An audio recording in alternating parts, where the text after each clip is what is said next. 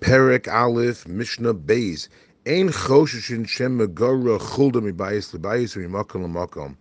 After searching one place in one's home, does one have to be concerned that maybe now a weasel brought a chametz from a place that was not checked yet into the place that was checked already? It says in Mishnah, you don't have to worry for that. Ein choshishin shem megara chulda. You don't have to suspect that a weasel brought in chametz mibayis libayis from one house to another house, meaning a house that was not checked to the house that was checked, or mimakom lamakom, or from one place within a house that was not checked to the place that was checked.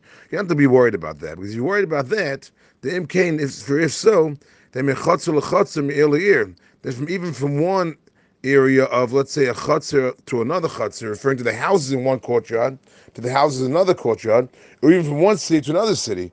There's no limit. Ein l'dav itself. There's no limit to how far you would have to be concerned.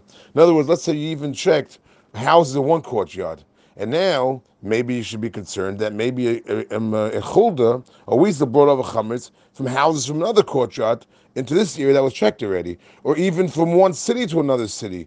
And it would come out that the only way to really search for chametz is if everyone checked at the same exact moment all the areas of all the cities. And obviously that's ridiculous. Obviously we can't do that.